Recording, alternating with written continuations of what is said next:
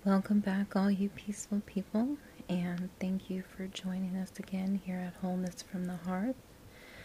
Today, we are going to be talking about boundaries, and mostly we are going to talk about healthy boundaries.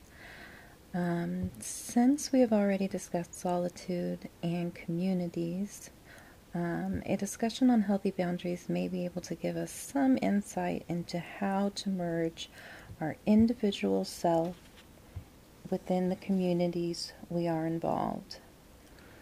And we want to make sure that we are doing this in an effective, sustainable way. So, healthy boundaries are not something that we are born with. Like many aspects of our personhood, they are learned, practiced, and changed over time. And just because a person did not learn healthy boundaries early on in life, for whatever reason that may be, it does not mean that positive change cannot occur. Even if you're struggling with boundary issues currently, healthy boundaries can begin to develop by increasing self-awareness. That old saying, know thyself, is going to be really relevant when we discuss boundaries. Because like all things in life, there is not one specific way, method, or structure that works for everyone. My boundaries will be different than your boundaries. So it can be quite helpful to take some time out, if you have it, and reflect on instances when maybe you felt that your boundaries were crossed, or maybe there was just someone that completely disregarded your boundaries. So by reflecting on where things maybe went wrong, then we can flip the script and turn them into a positive. When in doubt, write it out. When I first went into rehab in 2010, I had a counselor that sat me down and asked me, what are your boundaries in a relationship? And I drew a blank. I had no idea what my boundaries were. And so between that session and the next session, she asked me to write a list, one that I still have to this day, and I keep as a point of reference for me. And like I said before, your boundaries will be different than mine, and this does not have to be in just a romantic relationship. This is in all relationships and all engagements with people. For example, maybe somebody has a boundary that is very rigid about never lending money. I just don't do that. That's my boundary. So that's just an example. But I do encourage you to make that list. In that way, you have it for your own reference. It can be very helpful to, if you're feeling like things aren't going like you would like in a communication or exchange with somebody, then you can go back and look and say, hey, maybe where did I let my boundaries down? So this does not mean that you need to photocopy your list and give a copy to everyone you know or anyone that you will meet in the future and have them commit it to memory. I'm not suggesting that. I'm just saying for your own personal use, making a list and writing it out can be helpful. Maybe you're not the kind of person that likes to write things out. Maybe you can just think about it and that'll be good enough. I have found that I have a personal list that are non-negotiables, that are those, this is the line and this line doesn't move. But as well, I have a more flexible list of boundaries that depend on the person and the situation I'm working with. So just because you come to me and ask of me something today and I have to say no, that doesn't mean that I will always say no. And I think when I try and communicate that with someone, just because I can't do this thing for you today does not mean that I will never be able to do that. So it depends on the situation, and it also depends on the person. If the person is respectful of my boundaries and we have a close relationship, I'm more likely to be flexible with my boundaries, but still have them so that my needs are being met. With that being said, healthy boundaries do require assertive communication to ensure that your needs are met without treading on the rights or needs of someone else. And I can't express that enough. My boundaries should never trample over you. That's not a healthy boundary. My boundaries may end a certain communication or discussion with you, but my boundaries should never impose my opinions or my beliefs or anything else to the point where it's affecting you in a negative manner.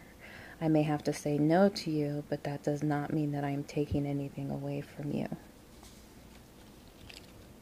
Healthy boundaries is another piece of this path to wholeness that I'm trying to make a discussion around.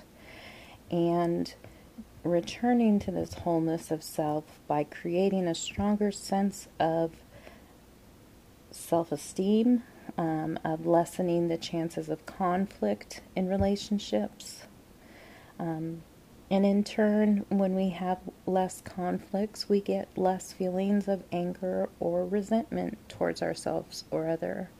Have you ever, for example, said yes to something when you really didn't want to? Maybe Bobby Joe down the street is having a birthday party and she needs 50 cupcakes by tomorrow, and you say yes.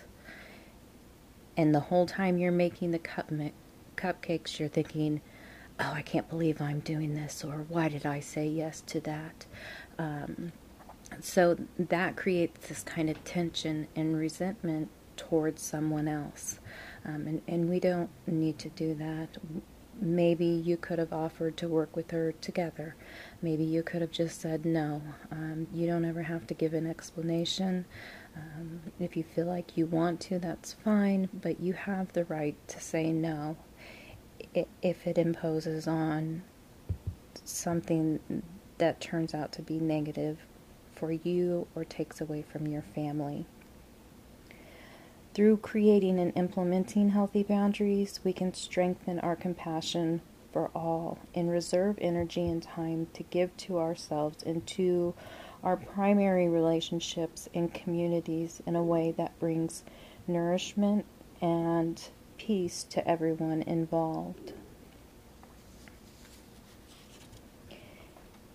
If you feel as though maybe you need more support in working through your own boundary issues, reaching out to resources in your community is a great place to start. I know that there are numerous support groups available, and if you're having trouble finding them, or you feel like you need even more assistance working on assertiveness in order to keep your boundaries strong, then I would recommend, or I would encourage, reach out to a mental health professional, or even you can talk to your primary care physician. They always have a list of resources and referrals and can direct you to the right modality for you. If you would like to speak to trusted religious leaders, that's up to you if you desire to go that way more than speaking to a doctor. Like I said, recovery returning to wholeness is always self-directed and is always going to be different for each individual.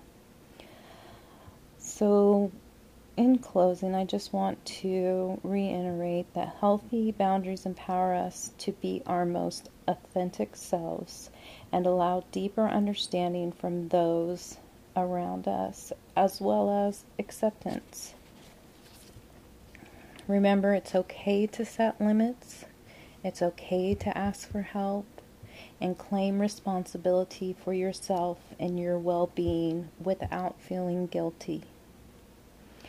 So when you do feel like engaging with 1 or 100 people, you can do it from a healthy place. As always, I hope you found this informational or even inspirational, and please feel free to share your insight and experience to this discussion. You always can leave a comment under my links for the podcast. If you would rather do it privately, you can message me on the group page, or however you feel comfortable going about it. But I would like to involve you guys in the discussion. I've had a lot of good feedback. I've had a lot of good questions, and I appreciate you guys joining me on this journey. So if you have any tips or ideas to practice that have helped you in the past asserting boundaries, because it can be a scary thing, especially if you're coming from a place where you had no boundaries and maybe you've had codependency or you've just kind of felt like a doormat. Any tips, ideas, advice would be great to keep this discussion going. And you never know what you have to say and what you've gone through or had experience with. If you put it out there, may in turn help someone else who needs it. And this is always a platform for us to help reach out and connect with others so that we can feel better and be better and make time for ourselves. So I'm not sure what next week's topic is going to be over. I do have a couple people that I have been wanting to talk to about service animals and support animals, so maybe that can be something that we work towards. But if you have any ideas or you have anything that you're wondering about, also you can leave that below and we will work it in. Wishing you all a wonderful week ahead.